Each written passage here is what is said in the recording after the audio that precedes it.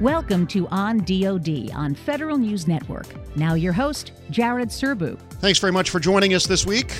Later on in the program, how the Navy is using digital twins and digital threads to change the way it supports its ships. Officials say the new approach will revolutionize the Navy's logistics and maintenance enterprise.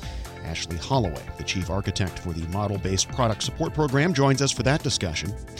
First up, though, the Army is finding new ways to partner with the communities around its bases.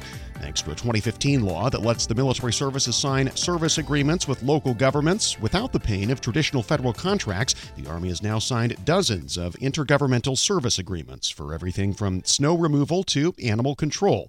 The latest of those agreements happened just last month at Fort Stewart, Georgia. I spoke to two officials there about how IGSAs are making a difference, saving both time and money. Travis Mobley is director of the Plans, Analysis, and Integration Office, and Colonel Brian Logan is the garrison commander. They spoke with me by video conference from Fort Stewart.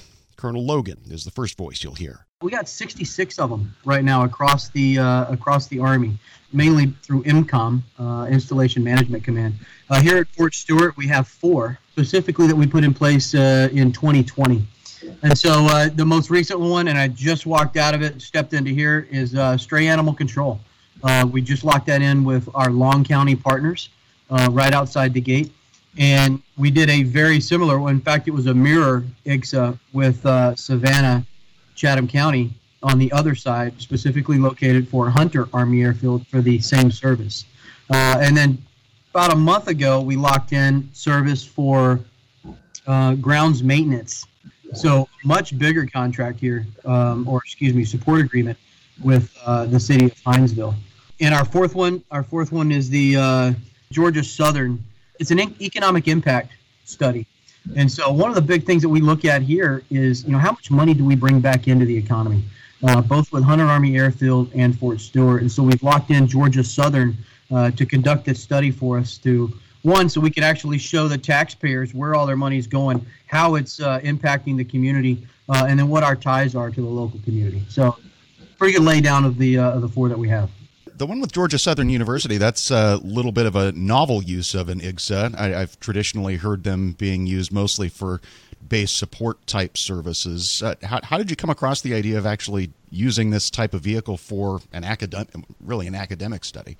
And so Travis and I sat down. So Travis is our PIO, our Plans and Integration Operations Officer. So what we did is Travis and I sat down, and we had, honestly, we have a need that we do not communicate effectively with our local partners on what our economic impact was. We realized that service was something that was out of our capability here. We have a limited staff here on post. And so that was going to have to be a contract, right? So we were going to have an outside partner come in, conduct that study over probably a year or two, and and give us the results. And so we looked across and said, hey, can it meet the standard of an IGSA? Therefore, we avoid the contracting timeline, which that would never come into fruition for several months. We got to look at what FY money we're actually bringing to bear. And then the third portion was, hey, can we keep it local? Can we utilize something that truly understands, an organization that truly understands the impact, and maybe is a recipient of federal money, for the local area? Who might not be interested in that? And so we looked across, and Travis said, hey, let's reach out to a couple of universities around here, and GSU came up. And if it's okay, I'd like to ask Travis if I missed anything on that, because he did most of the legwork on it. And, he drove that into completion, worked the paperwork, got it approved by DA, and then put it into action. Travis, I missed anything?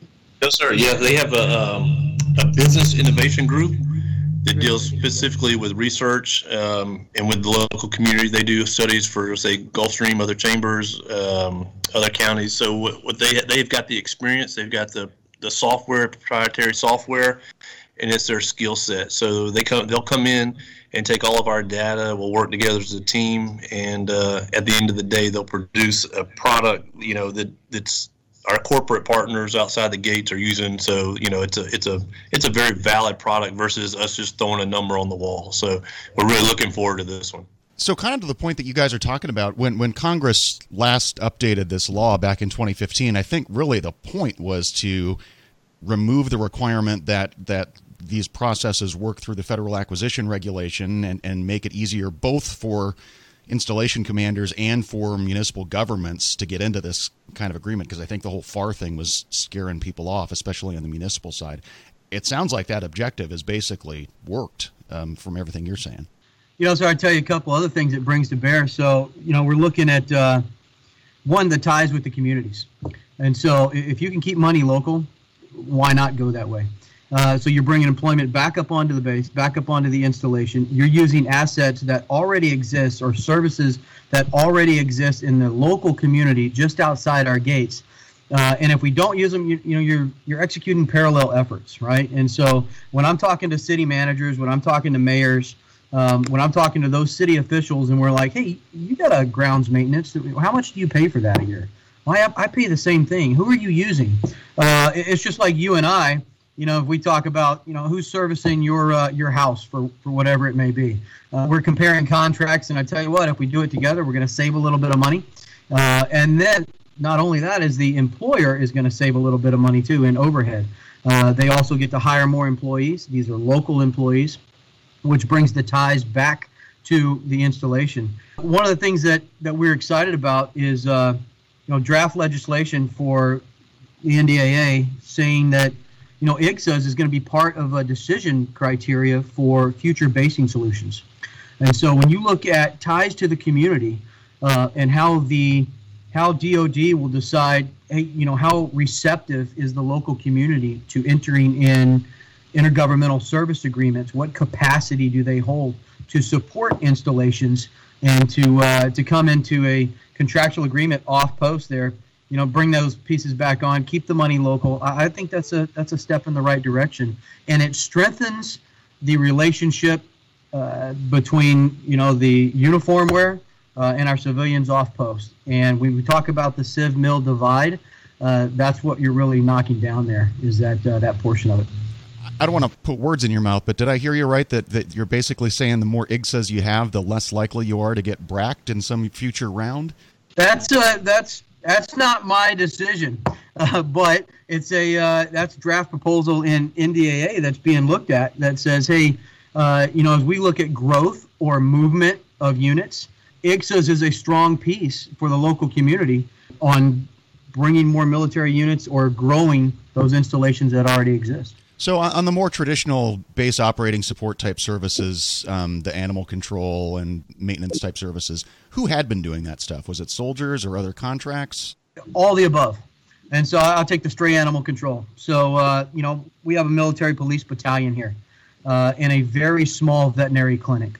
Our veterinary clinic is, their main purpose is to take care of military working dogs. That's why they exist. Secondary to that is they take care of our family pets here for our military personnel, both on and off post, providing vaccinations, etc. What they're not budgeted for, they're not staffed for, is stray animal control, stray animal policing. And so that came out of Hyde. The budget to pay for a stray animal, an animal control officer, we didn't have that.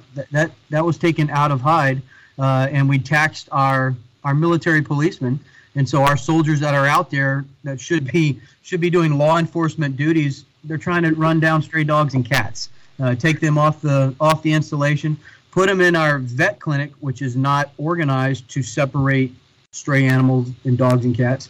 We have to feed, take care of those animals, and then hopefully return them to their owners or move them along from an adoption process. And you'd think that that's pretty easy to do, right? We're talking 1 and 2, but just like our civilian counterparts, that's a burden. It's a burden economically. It's a burden by our staff. And so just taking something simple like that off of our books, off of our budgets, allowing the staff to focus really on what their job is, putting our MPs back to work, doing law enforcement, not chasing dogs and cats is a huge win for us. Yeah, and that's kind of a good example of where I wonder, does the authorities piece of this ever get complicated? Because that animal control bit, that is at least a quasi-law enforcement function, and a Georgia State peace officer is not going to come on post and enforce the UCMJ. So is that a complexity here, or am I making more of it than it actually is? I tell you, it's all about dialogue and relationships. I'll be honest, this is my opinion, but there's no better place to be than coastal Georgia. The relationship that we have with our local counties, all 7 of our counties that border Fort Stewart and Hunter Army Airfield, tremendous support. We have a long-standing relationship, that they have an enduring care for our soldiers and family members, and I'm not exaggerating. I think the IGSAs are an example of that. And so the discussion and the understanding one another and actually building that IGSA, that memorandum that we both agree on, sets the foundation for it. Now, will there be discussion points where, we probably have to have face-to-face? Yeah, but we're all adults, and we know who we're dealing with.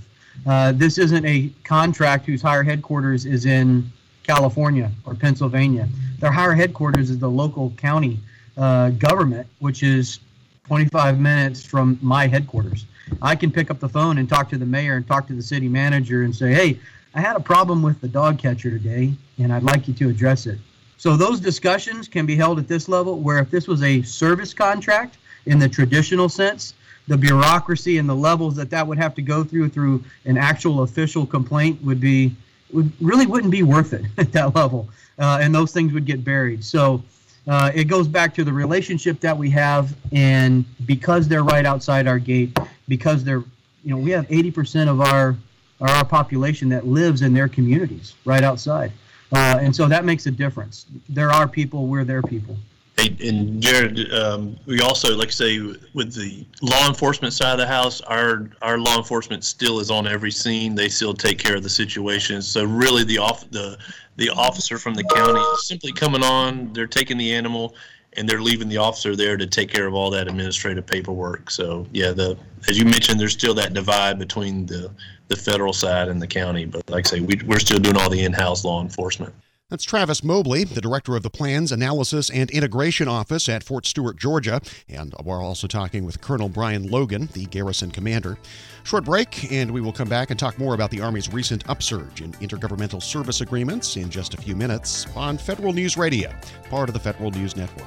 This is On DoD. I'm Jared Serviv.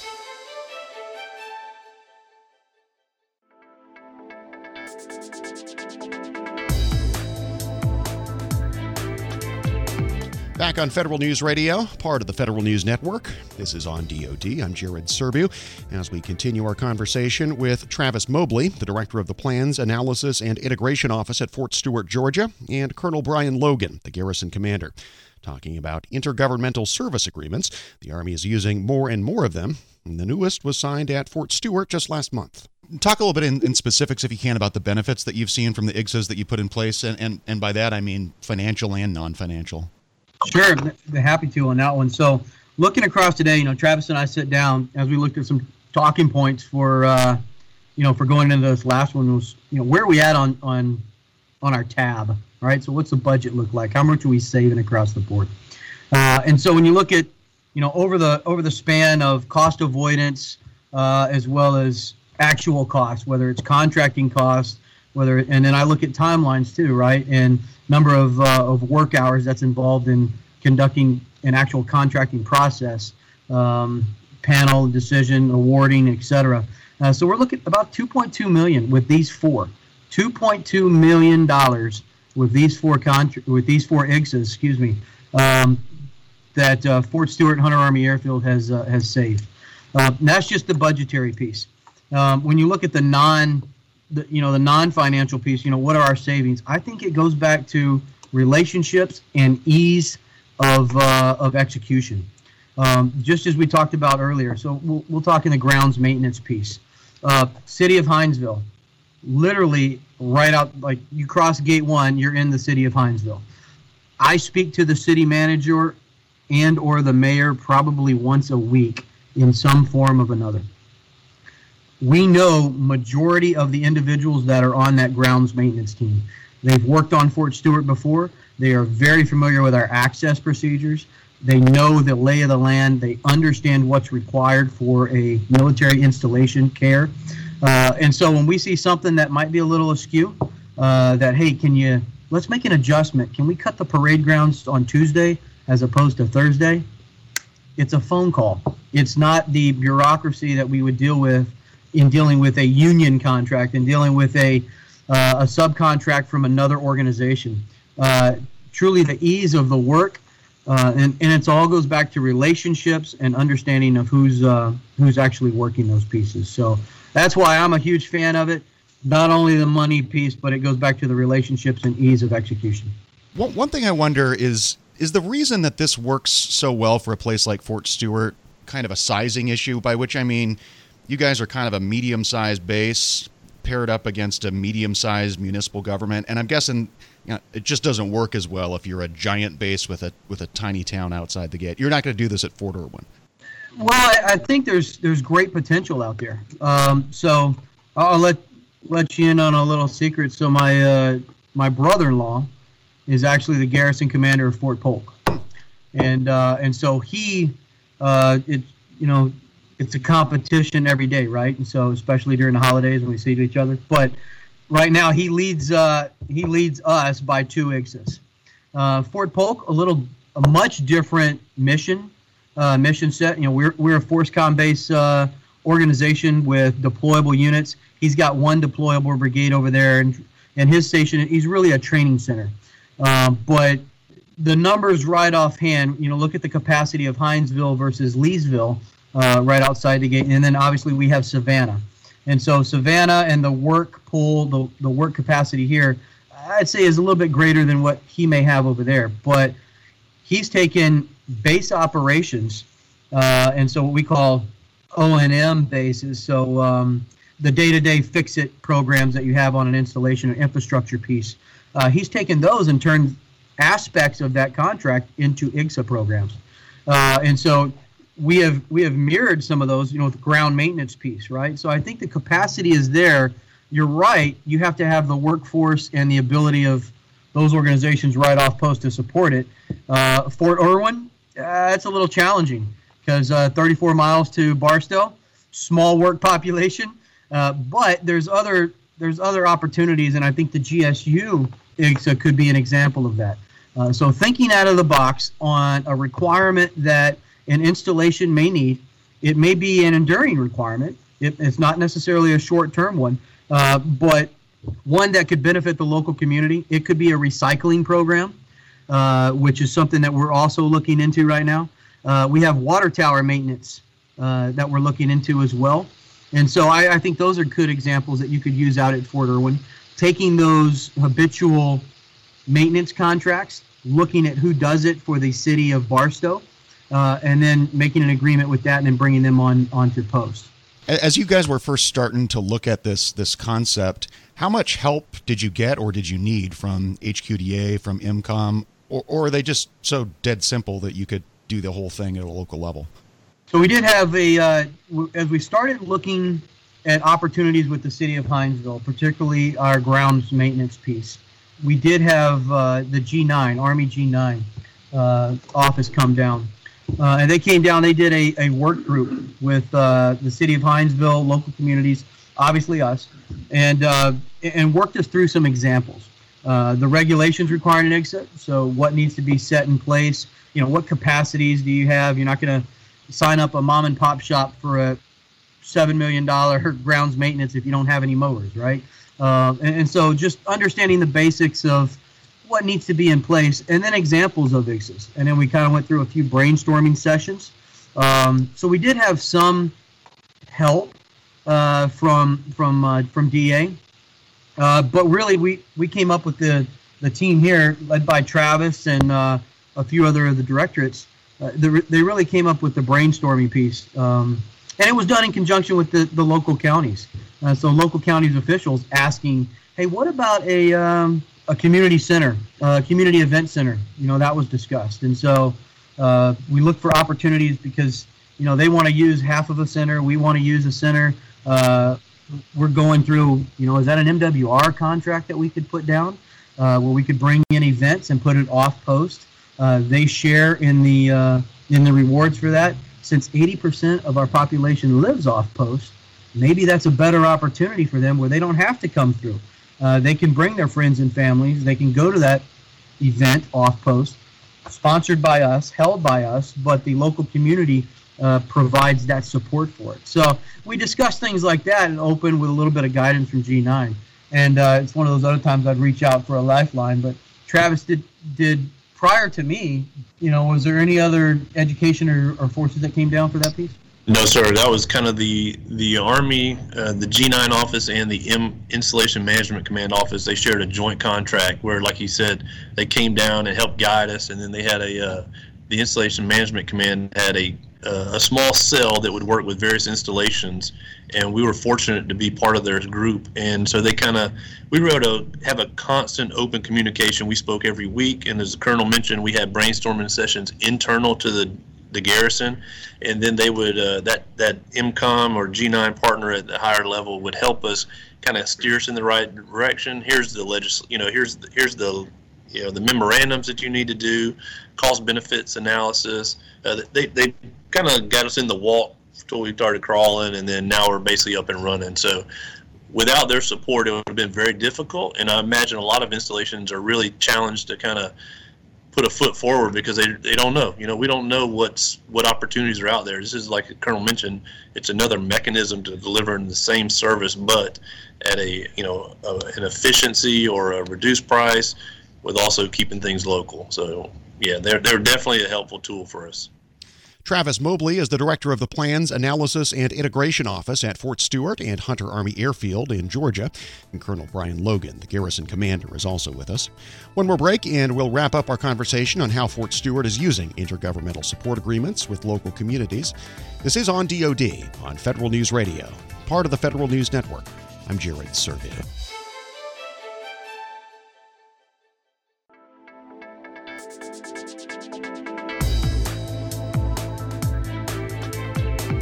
Thanks for listening to Federal News Radio, part of the Federal News Network. This is On DoD. I'm Jared Serviu. As we finish up our conversation with Colonel Brian Logan, the installation commander at Fort Stewart, Georgia, we're talking about how the military services can use intergovernmental support agreements in lieu of contracts to handle critical services on their bases. As we've been hearing, Colonel Logan is a big fan of IGSAs. And this one's kind of out of left field, but Colonel, earlier when you were talking about the benefits of that kind of one-to-one debureaucratized relationship, the thing that popped into my head is like the area where that could be incredibly helpful seems to me is privatized housing. That's probably not going to happen because the contracts are all laid down, but could you see an IGSA working for something like that, of that importance at that scale? I think it's worth exploring. I think the Army has gone with several variations of housing, whether that be our partners like BBC, which we have here, Balfour Beatty Communities, or government prioritized housing. And so an example, and some of these are actually in Oconus. And so you have designated homes, designated houses that are off post, and those are not necessarily, they're not managed, they're not leased by military, but they're our partners. And so if you come on post and you say, hey, you know what, maybe this fits for my family situation, whether it's schools, whether it's lifestyle, whatever the case may be, I'd like to live off post. We have those facilities that are available, apartment style or particular houses that are designated for you based on an overarching contract where your BAH, your basic allowance for housing, goes directly to that, just as if you would on post, but those aren't managed necessarily by BBC or by our local housing communities. I think that's a great thing to explore. I know that several installations are looking for increasing our housing numbers just because of where they're at. And I'll just say my brother's over in Fort Gordon, looking at opportunities to replicate a few things that we have here. So we have Marne Point. Marne Point is a unaccompanied apartment complex, if you will, but right in the middle of post. Now that is actually owned, managed. That's part of the program by BBC. But as Fort Gordon looks much transient, a different population, transient with the schoolhouse there, Cyber Center of Excellence, their guys are coming in and out only for 6 months, 9 months. That might be something that would work for an IGSA opportunity, and I think that might do well. But it is definitely something to explore into. You've been real generous with your time. I won't keep you much longer, but I figured I'd wrap up here by just asking, if there's an installation commander out there listening to this who has never done an IGSA before, what would you tell them are the first things they need to be thinking about or gotchas to watch out for as they start putting their first IGSA in place? Hey, sure. First, I'd start off with relationships. Like any contract, memorandum of agreement, any type of set that you're sitting down at the table, is you got to know who your partner is. And so understanding what their capabilities are, understanding what their capacities are. The big piece is when the government comes to a negotiation or a contract piece, or, hey, I have an opportunity to partner with the government. There's a lot of people out there that see money. They see opportunity. And sometimes, they overplay their hand. And so you got to make sure the proof is in the pudding. And so if you're talking about a support agreement that obviously they're all important, but hey, these are no-fail opportunities. And if you don't have enough mowers, if you can't hire enough employees, if you don't have a proven track record, then that's probably not the right bet. And I think that comes from your relationships, and it starts with a handshake. It starts with office calls, and then it starts with staff work. And some of these take a year. Some of these take about 3 years to get through. But you'll do all your homework in that piece, and then I think it's a great end state. Things to watch out for. Again, I think it goes back to just understanding your partner and making sure that those services that you want to push out or provide an opportunity for your partners to take is something you're worth doing. And so we're not going to contract out hospital programs. We're not going to contract our vehicle maintenance pieces, but maybe something in the future if something comes up. But those are inherently Army positions, appropriated funds for those pieces, and so we're going to look to retain those. And then, obviously, if you have any questions, always ask your lawyer.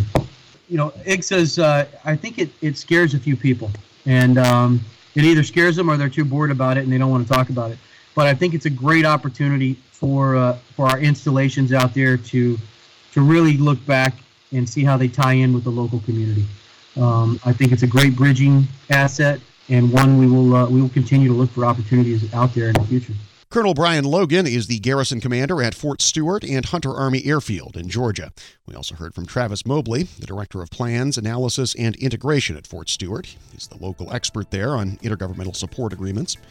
One more break, and when we come back, how the Navy plans to use digital threads and digital twins to revolutionize its ship maintenance enterprise. This is On DoD on Federal News Radio, part of the Federal News Network. I'm Jared Servito.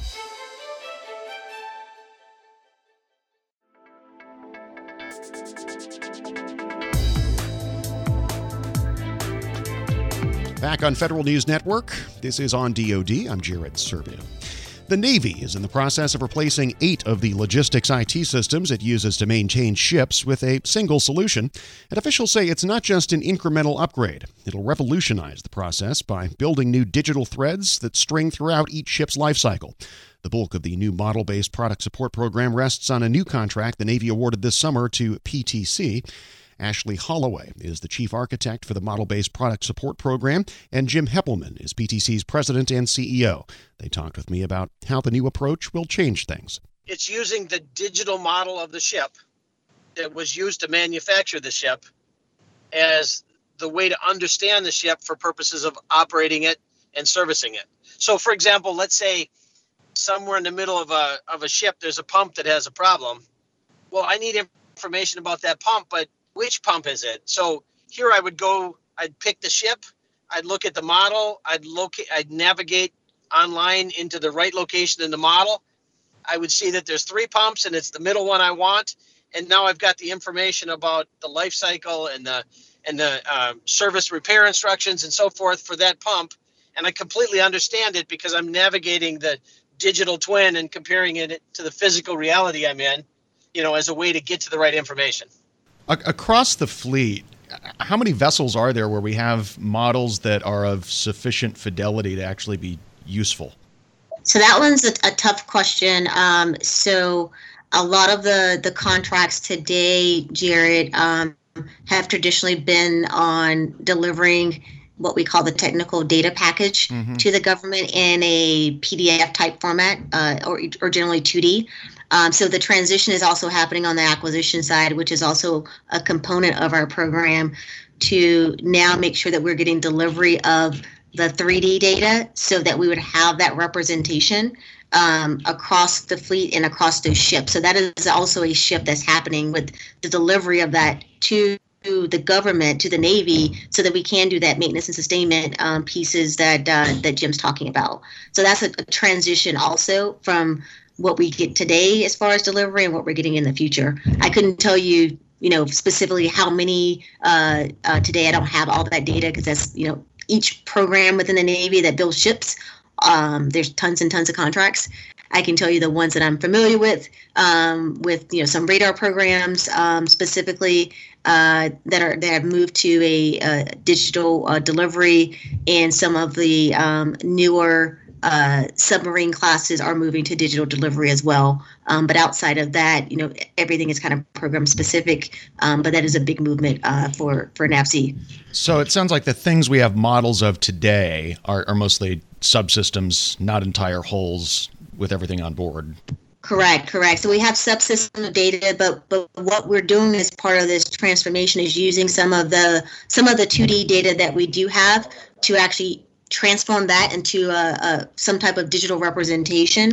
So there's a lot of work that, if for example, those subsystems, we can piece together to build some type of system model to begin our starting point. Those are also efforts that are going on within each of the individual programs. Yeah, and Jared, maybe I'd just add to that. The concept of computer-aided design in 3 dimensions was actually pioneered by PTC more than 3 decades ago. And so almost everything created in the last 10 years has a 3D model, and most of what was created in the last 20 years has a 3D model. The key thing, though, is does the Navy have them all? So part of what Ashley was just saying is the Navy wants to say from now on, anytime you give us a system, a physical system, give us the digital models of that physical system as well, because you use those models to create the system. We want to use it to sustain the system, support the system. But based on that, it sounds like if what Jim's saying is right, the models exist out there, the Navy just doesn't have rights to them. The Navy could theoretically go negotiate for those data rights if it wanted to, right? Theoretically, yes. But there's a cost to all those decisions, right? Sure. Yeah, and I think what I understand, Ashley, confirm me if I'm right or not, is on a go-forward basis, you're absolutely requiring this. The question is what to do going backwards. How many? Yeah. So with any transformation, you always have the folks or the programs you still have to support that are legacy, that we call like legacy grandfathered in, that may not have an opportunity to negotiate data rights for that. And so we have to figure out, how do they best use the technology with the data that they have.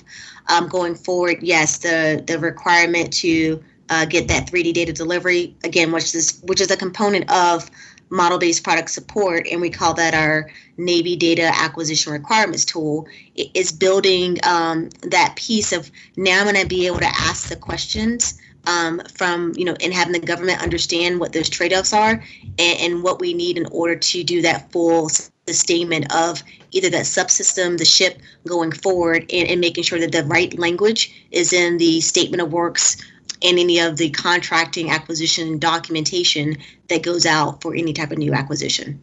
And when you're working on models, are the things you're modeling mostly just the physical assets that need to be maintained and sustained, or are you in some way also modeling the supply chain, the logistics chain that gets parts to where they need to go? Does that question make sense? Yes, we're actually doing both. So you would start with that 3D CAD, as Jim mentioned, engineering representation. But the other capability we have is that we're going to basically, and we like to call it digital thread. We use that engineering design to then further add on maintenance tasks that would need to be performed, and then also looking at the supply chain, adding in, hey, I'm going to have, based on we call it a maintenance strategy. So based on the maintenance strategy, how many intermediate maintenance facilities am I going to have? How many pieces and parts am I going to keep on ship are those consumables? What are my long lead time items from a supply perspective? And so another tool that we use, there's actually two other tools. One is another PDC product called Windchill Risk and Reliability, which looks at the actual tuning of each individual system or subsystem, and then you take that and you build basically a ship model to then, to your point, look at the supply chain and the missions that need to be performed by the fleet, and what is the best strategy in order to do that, in order to maintain an operational availability. How, if at all, do you think this fits in with predictive maintenance and getting you pushed in that direction? Oh, huge leap forward in predictive maintenance.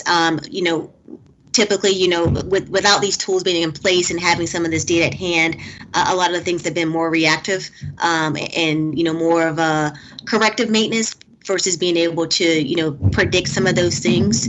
So with modeling the supply chain and getting some actual data back, there's a whole other effort in NAVSEA swim lane that's looking at condition-based maintenance. And a lot of the systems today are more of a what they call self-reporting. So we're getting, things that are out of tolerance or out of thresholds, being able to get that data self-reporting from the actual systems on board ship to be able to feed into the models and say, hey, we're getting this reading. Here are some potential maintenance activities that, say, a fleet commander or a maintenance chief would then look at and say, potentially these are some maintenance action I may want to perform or prioritize maintenance based on whatever the mission is. So I think this puts us in a good position to be able to provide that information and that data to help, again, keep our operational availability up and keep our readiness levels up for the fleet. What's the secret sauce in this particular cloud product? I mean, I'm sure it's more than just an infrastructure platform where the models live. What does the cloud offering actually do? I'll take a stab at that. Maybe you can compliment me on this one, Ashley.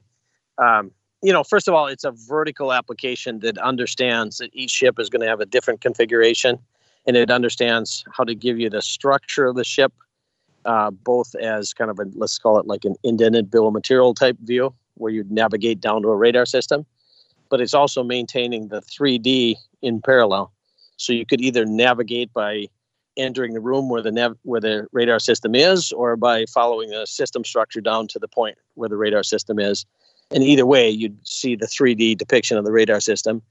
And then attached to it, all the documentation and procedures and other forms of data that would be necessary to operate and sustain the thing. So it's really a vertical application on a horizontal infrastructure. We, PTC, are providing a turnkey solution, but we're using COTS cloud infrastructure, but providing a FedRAMP compliant solution to the Navy, a highly secure FedRAMP solution, so that they can use this commercial software in their security, according to their security standards, to solve this problem without having to develop a whole big system themselves to do it. And Jared, read your background, so I'm sure you're familiar with some of the Navy policies that have been in play for a while with trying to move to the cloud. Cloud first policy came out a couple years ago. So we've been trying to move, to getting out of the business where we're maintaining, data centers, hardware, buying and maintaining the hardware. So we're trying to minimize that footprint holistically, moving to cloud-based solutions where the ownership, as Jim mentioned, for the cybersecurity pieces, the vertical infrastructure that's put together, that's no longer necessarily a responsibility of Navy, where we can focus now on, the mission and making sure that we are looking at deploying and building ships, making sure that those things are sustainable. We are, ready in a readiness state and improving our overall cyber posture. So, that's been a big push going forward with, trying to shift away from doing some of those IT tasks that we've done holistically across the board, shifting that to, again, a big push with the commercial industry, companies like, PTC that have, expertise in managing, the infrastructure for us, and us focusing on more of the requirements, functional aspects. And I'm also just trying to get a sense of the maturity of this overall effort. Is this a pilot OTA type of thing, or did you go out full and open RFP and this is a multi-year contract? How's this actually work? So for just the partnership with PTC in relationship to most of what we've been discussing today, that was not a full and open competition. We went with the sole source opportunity on that just because of the prior history with PTC and the opportunity with utilizing a large majority of the COTS solutions based on where we are today with requirements. Holistically, for the model-based product support effort, that is done via an OTA, Other Transactional Authority, which has been a conglomerate of Accenture Federal Services, which is our integrator. We have PTC as part of that team, as well as some other non-traditional companies such as Beast Code, Anarch, GPSL. That's part of the whole team looking at the configuration and development of the overall effort. And this is really just a NAVSEA effort for now, or does it span multiple SysComs? So right now, the model-based product support effort is NAVSEA. However, there is a larger effort within Department of Navy, DASN, R&D. We have for just the logistics portfolio specifically. So we're looking at NavAir is the other big player in the product lifecycle management support area. So there is efforts to single up and to utilize kind of one solution. If we can get there, is the desire. We always know how things come up with when DASN or OpNav wants you to do the one thing. Sometimes it's not technically feasible, but there is a desire to utilize the solution across the SysComs where it makes sense. Jim, what was the kind of commercial use cases for Windchill before you sold to the Navy? Really, it has historically been about organizing model-based engineering and manufacturing. And then, that's kind of where the idea started for product lifecycle management. PTC had pushed this idea. It's product lifecycle management, so it should include sustainment as well. So certainly we had pushed this idea in commercial settings down into the service and support arena. Let's say you're talking about Caterpillar. The models that are used to engineer a bulldozer could be used to manufacture it, could be used to support it. So that would be already typical of something we do in a commercial arena. And then really bringing this into the DoD arena and the Navy, it's quite a breakthrough to modernize these practices, because today it's really many different legacy systems, many different documentation systems, and so forth, and none of it really is organized in a logical way according to the ship, right? So here we're talking about replacing many legacy systems with a commercial system, and the Navy working kind of in the same best-in-class way that industry would work. Ashley, do you have a target for how long it might nominally take to sunset some of those legacy systems Jim mentioned? Yes, so we're targeting at the end of FY21 for sunset. Oh wow! How many systems would that be off the top of your head? Let me count them out in my head so I make sure I don't miss any. We have 8.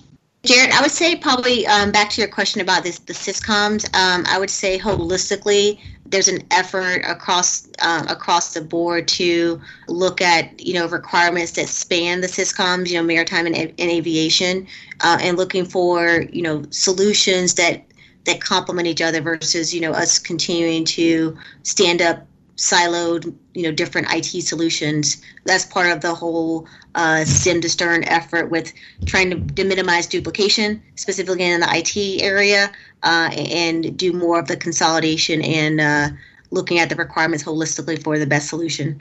Ashley Holloway is the Chief Architect for the Model-Based Product Support Program, and Jim Heppelman is PTC's President and CEO. We'll post more information about the new contract to PTC at federalnewsnetwork.com. Earlier in the hour, we talked with officials at Fort Stewart, Georgia, about how they've been using intergovernmental support agreements to save time and money. If you missed that conversation, we'll post this week's full program, as always, at federalnewsnetwork.com/ondod. You can also hear us in podcast form. Subscribe on Apple Podcasts or Podcast One. That's it for this week's edition of On DoD. Thanks, as always, for tuning in. I'm Jared Serbid. So long. You've been listening to On DoD on Federal News Network. Tune in Wednesday mornings at 11 or subscribe to this show on iTunes or Podcast One.